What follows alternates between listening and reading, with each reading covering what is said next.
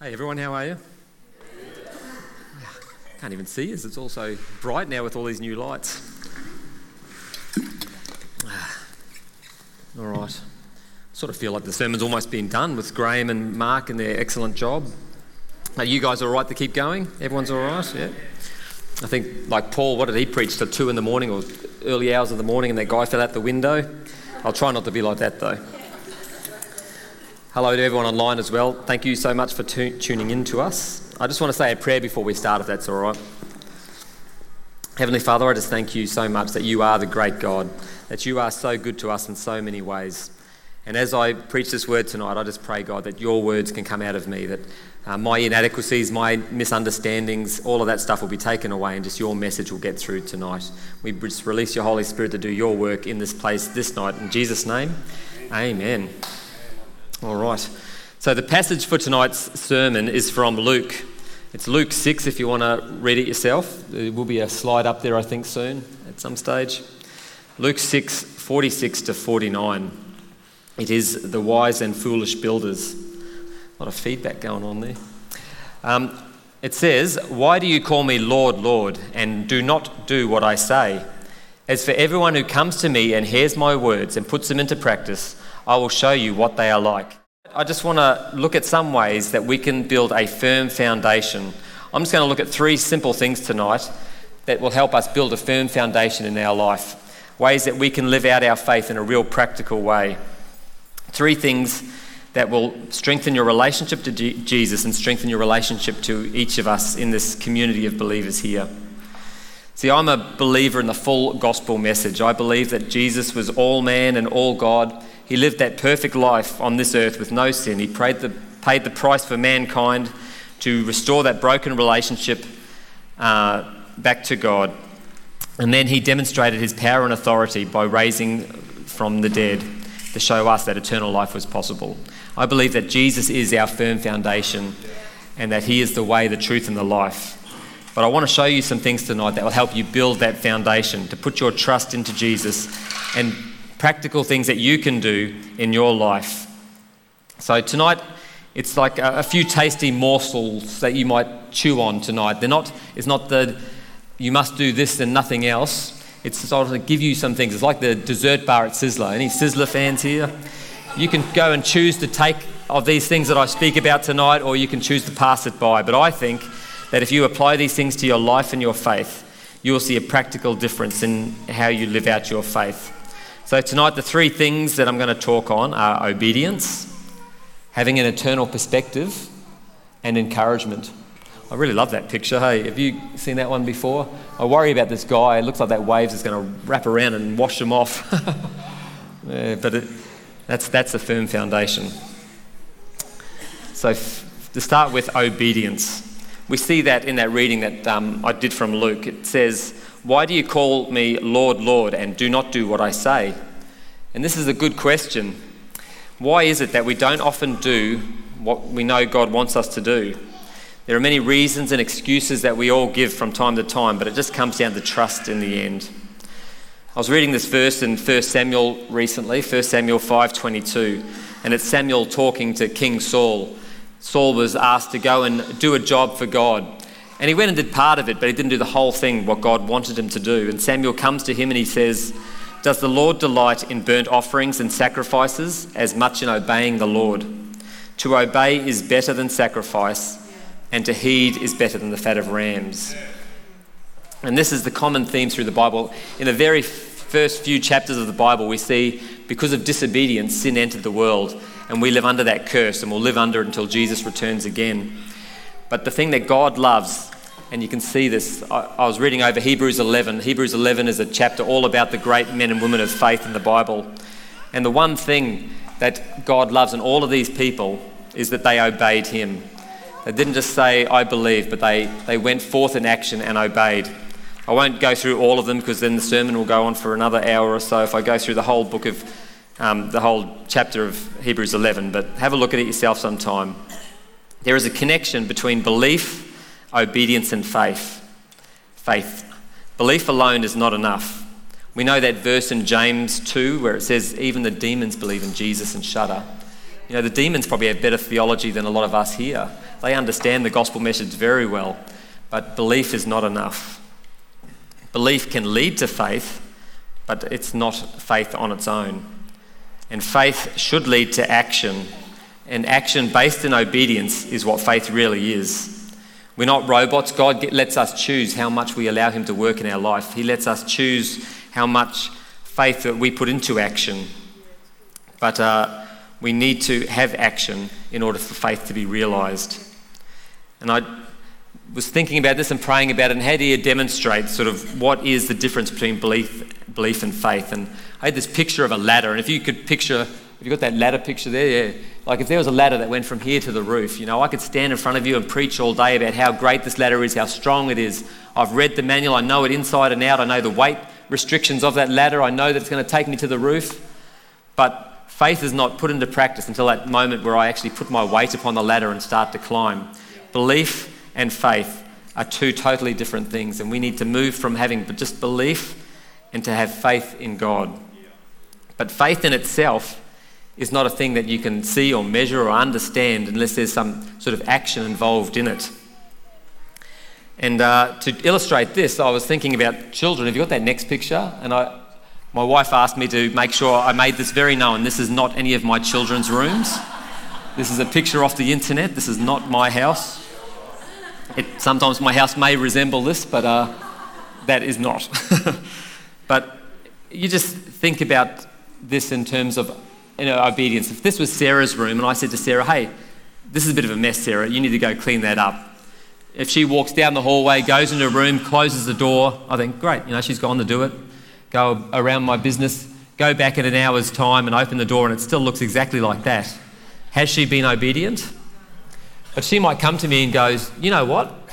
I've done an assignment on cleaning my room. I've got 1,000 words I've written down. I've gone through all the reasons why I should clean my room and all the things I need to do to clean my room.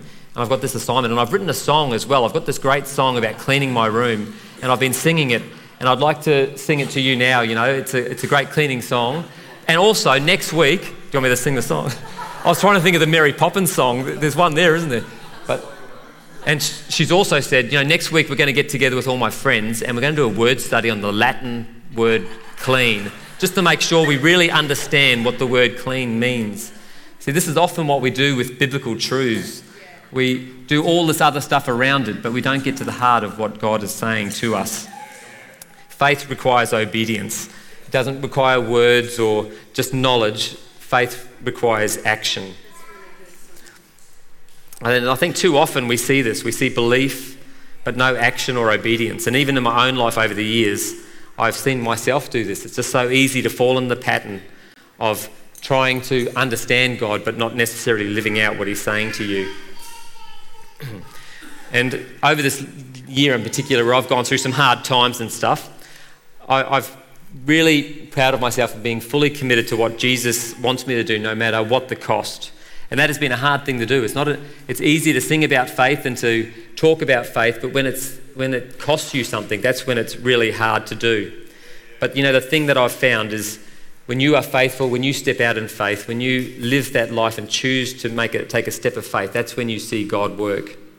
You can sit back and pray for the ability to heal or to prophesy, but it's not until you actually take a step of faith, to step forward in that you'll actually see God work. And that's the deep truth that has become so real to me. The more we live out our faith, the more we see God act.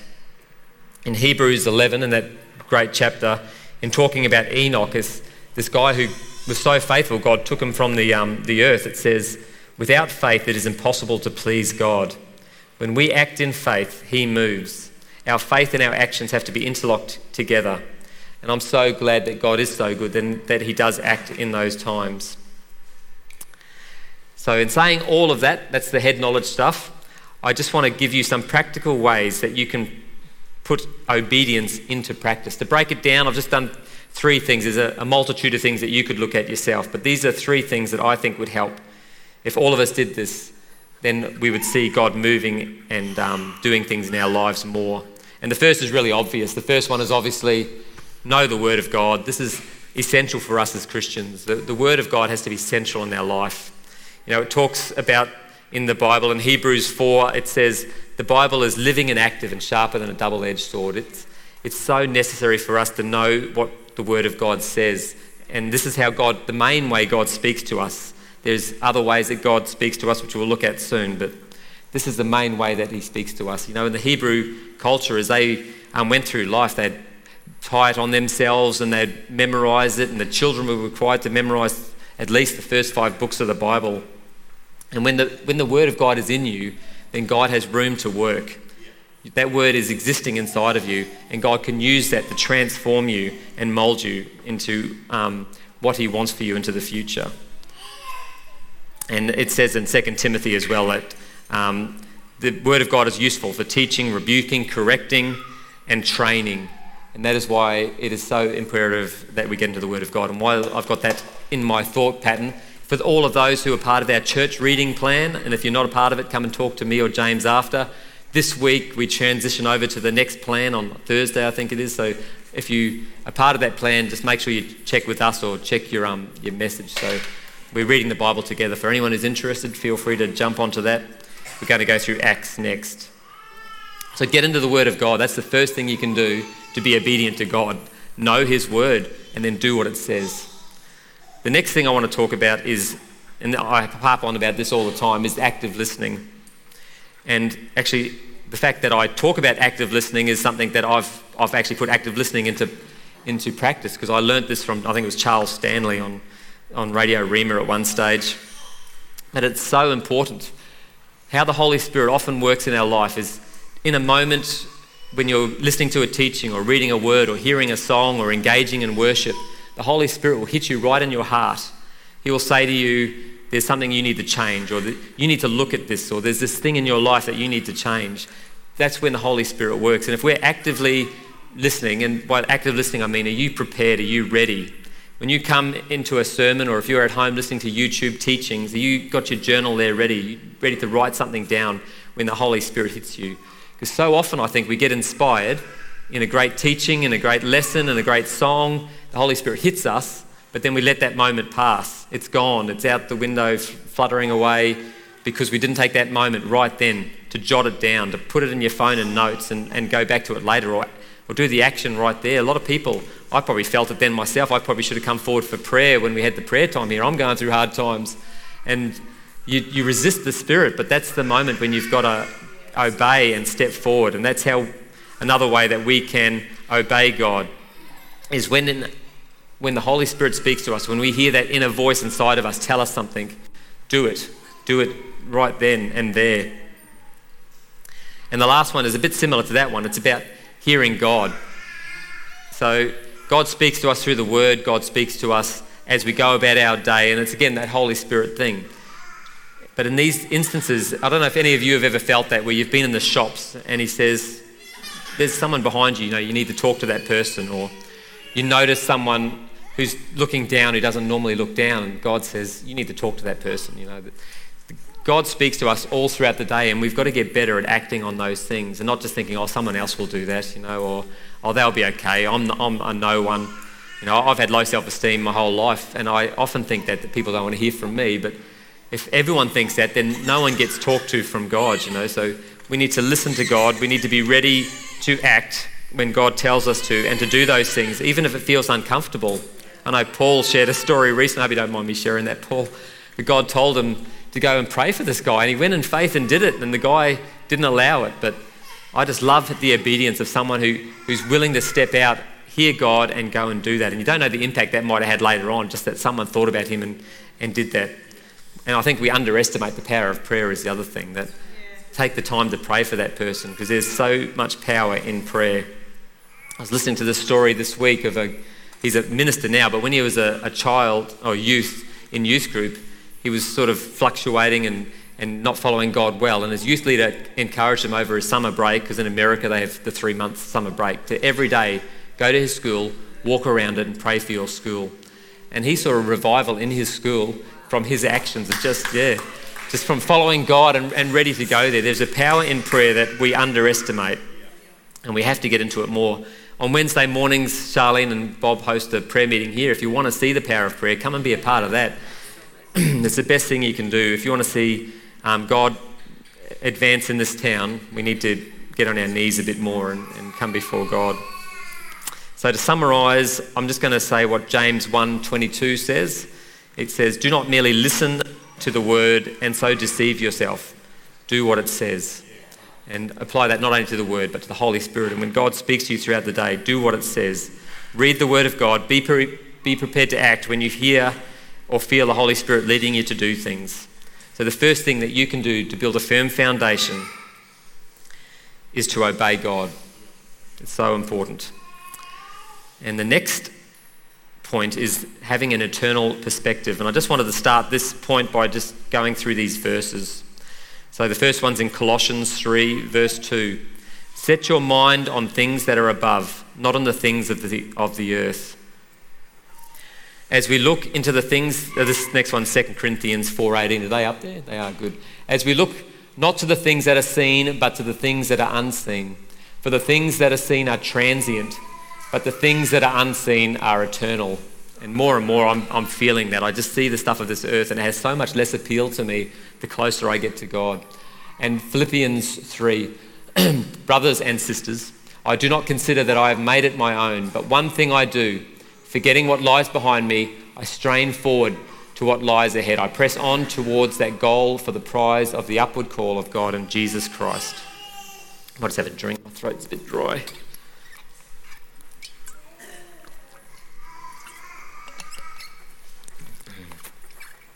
Living with eternity in mind is the wisest way to live. An eternal perspective keeps us from chasing empty dreams and material gratification. It keeps us from wasting our years pursuing temporal things that we can't take with us when we die.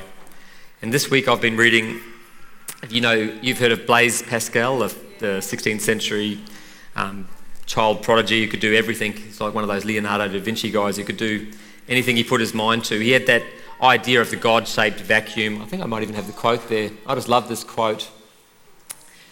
You can have a read of that, but the basic premise of it is that there's this void inside of us. It's been there since the fall because God created us to need God. That's that thing inside of us.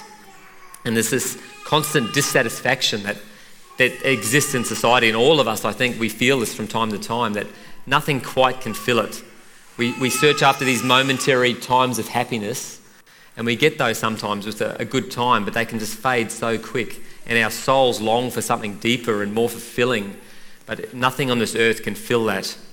And I read a C.S. Lewis book, and he had a similar idea, and it's what led him to faith. There's this feeling of joy that he wants. He just desired this joy, and he knew it was there. It was just like just out of reach. It was just in front of him, but he could never find it.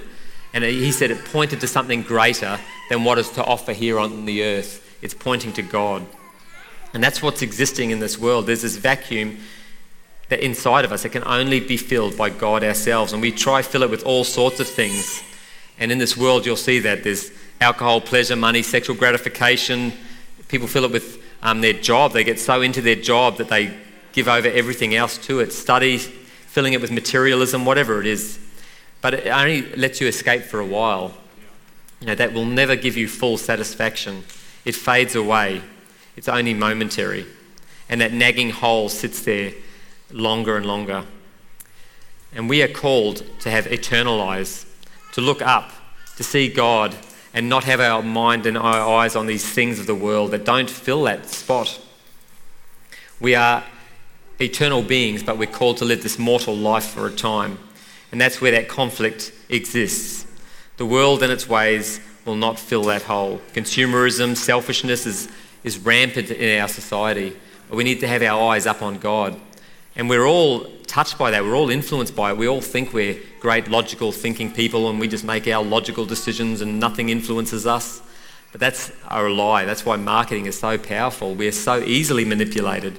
And companies know that, and they lead us down a garden path. And that's why it's so important for us to have our eyes up. And I was away last week. I went away with the family to Woodgate, and God gave me this, I wouldn't call it a vision, it was just this picture. Have we got that picture up of the rubbish dump? I think I put one up there. Have you seen those rubbish dumps, particularly in like third world countries, and people are picking through it? They often have the slums that just off it. And they're going through this dump and they're looking for anything of value that they can use in their day-to-day lives, or something they might be able to sell on, broken jewellery and money and coins and bits of wood, tin, whatever.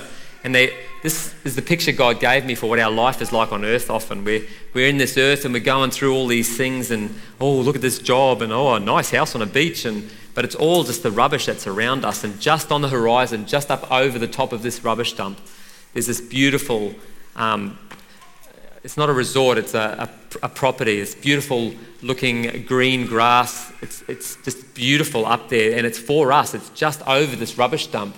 But too often we're just down here in this rubbish dump looking through the garbage, trying to fill ourselves with the stuff of this world, when if we just lift our eyes up and look, and God has given us a helper to get through this. We don't even have to do this on our own. The Holy Spirit is there to help us and guide us through this earth, to keep our eyes up on what's ahead, and moving forward to the thing that will fill you, that will fill that void inside of you, that will give you that lasting fulfillment that our soul desires.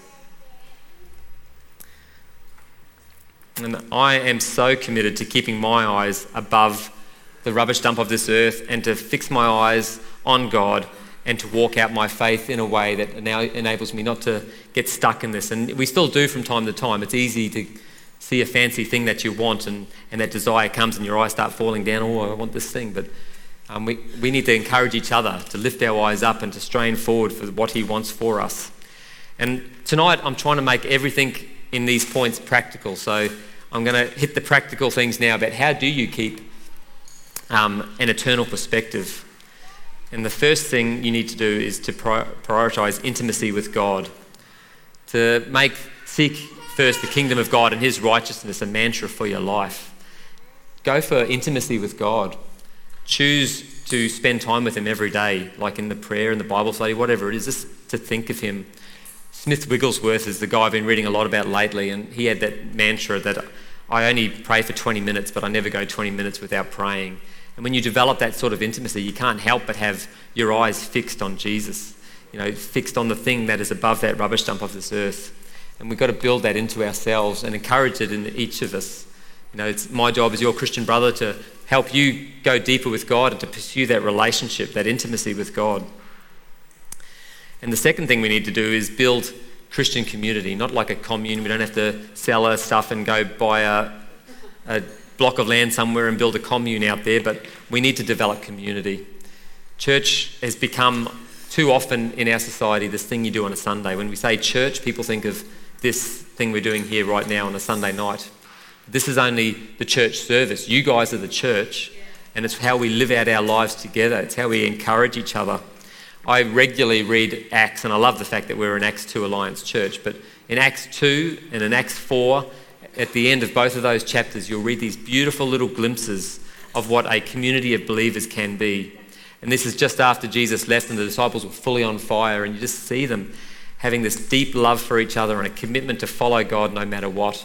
They didn't consider anything their own. They're willing to sell anything to help a brother or sister out if they were in need. And you just see a heart for a sort of community that I think is a longing in many of us that we want to see, instead of living the selfish lives that the world throws at us, where we're each in an isolated island in our little block of land, living our life out, to be interconnected, to encourage and involved in each other's lives and pushing each other on to the goal at the end of our life, the place that we're meant to be with him in eternity.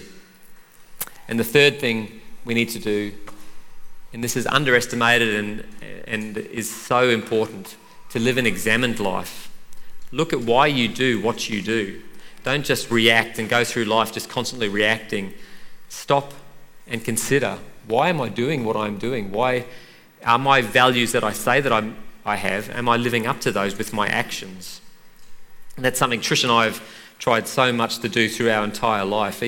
We took into consideration things like when pirating movies was a big thing, we had to make that choice. Do you just do what everyone else does, or do you go, that is actually wrong, that is stealing, we want to teach our kids the right thing? And it's about stopping and evaluating. Am I living the principles that I say, and am I showing that to my children? And we did that with all of the stuff in our life, and it's so important to have that moment regularly where you stop and evaluate and look at your life and see, am I living these values that I say that I'm living? So to summarise, I'd just like to read one of my favourite 2 verses in the Bible. It comes from Hebrews again. Maybe Hebrews is my favourite book. I just keep quoting it tonight. Therefore, since we are surrounded by such a great cloud of witnesses, and this was the verses just after the big book of, the big chapter about all the men and women of faith that have gone before us. So since we're surrounded by these great witnesses who have lived their faith out and now are watching us, let us throw off everything that hinders us and that sin that so easily entangles us, and run with perseverance the race that has been marked out for us. Fix our eyes on Jesus, the pioneer and perfecter of our faith, who for the joy set before him endured the cross, scorning its shame, and sat down at the right hand of the throne of God.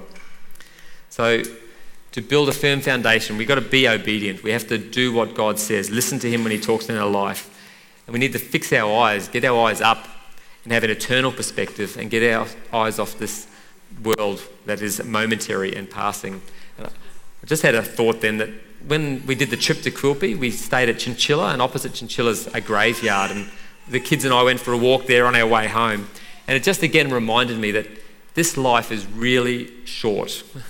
And most of those people in that graveyard are going to spend more time under there than above there, you know. And we think this earth is going to go, that our lives will go on forever, but the reality is it's not. And we put so much time and effort into just the accumulation of possessions and money. That stuff doesn't really matter in the end. Yeah, we've got to get our eyes off that and start looking up more, I think. And the final thing I want to talk about tonight is encouragement. And this is a funny one because I'm talking about building a firm foundation, and you think, how does encouraging someone else? Because I'm talking about how to encourage other people, not me encouraging you or God encouraging you. It's about you looking outside of yourself and encouraging others. And it builds a firm foundation because it's the attitude that's behind it.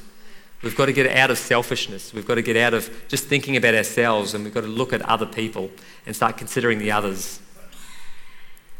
And this is so important to me. After the year that I've had, encouragement and the value of it has really shined out to me.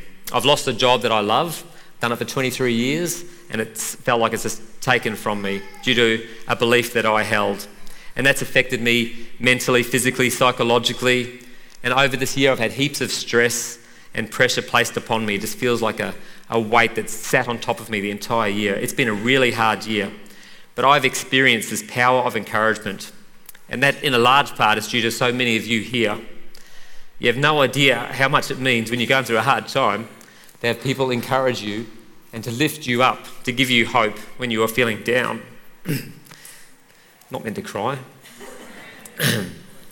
Generally, I think we underestimate the power of encouragement, but I can testify that it's so important.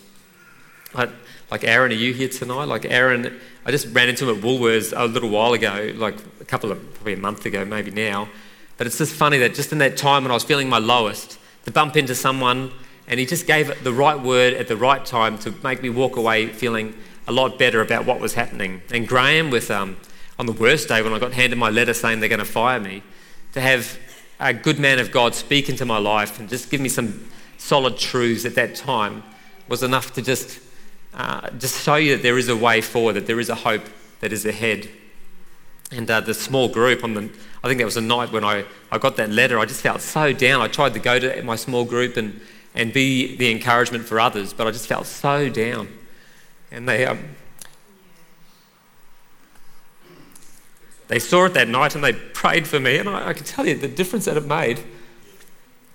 I walked out of there so much lighter that night.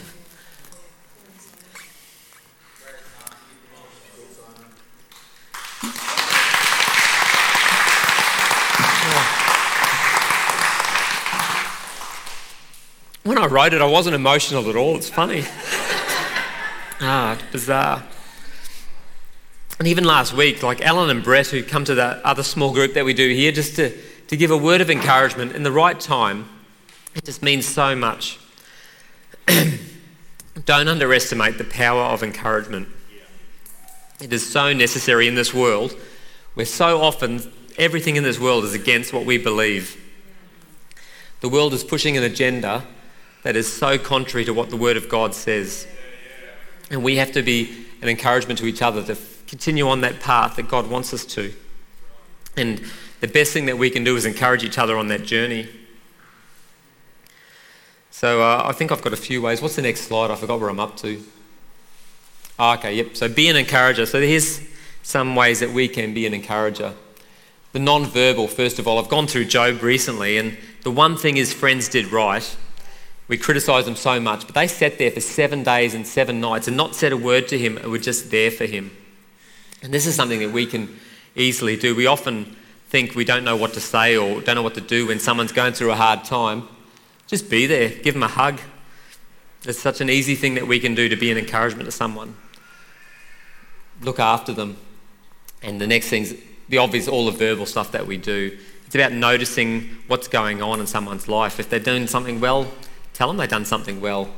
If God often works this way where he'll bring someone to mind. I don't know if you feel that, but I've had it a lot. And if you get that time when God puts someone in your mind, turn that thought into a prayer. Right then, stop and pray and then send a text to them and tell them that you've prayed for them. Those things in themselves will do a lot for the other person and for your faith as you see God start acting through your prayers. And the last thing is an attitude. Develop an attitude in yourself of an encourager. Do nothing out of selfish ambition or vain conceit, but rather in humility value others above yourself.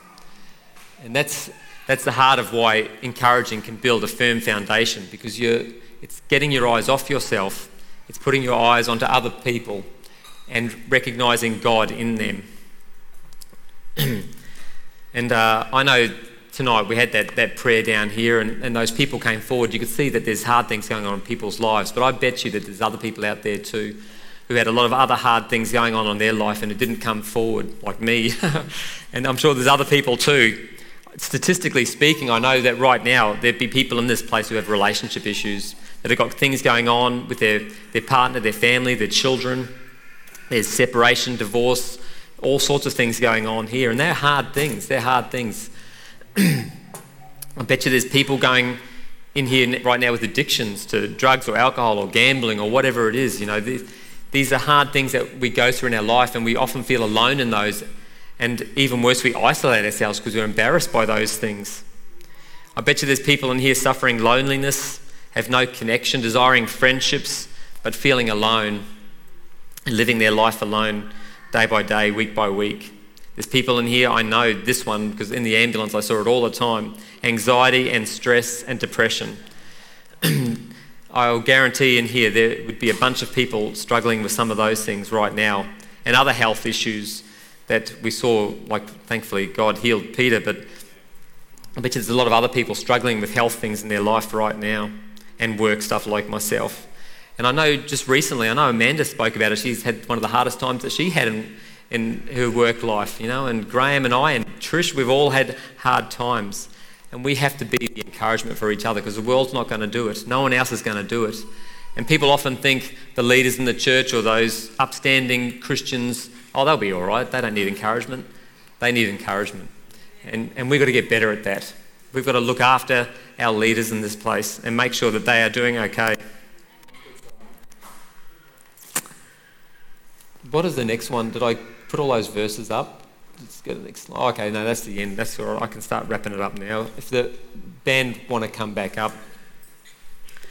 What I desire for us to do is to go deep with God, to build a firm foundation for each of us, and to live this Christian life in a way that we can encourage each other on the journey, to be obedient to God, to keep our eyes up on the prize that's ahead of us, and to be an encouraging congregation that lives out love. So I hope you can take some of those things home. We're going to sing a song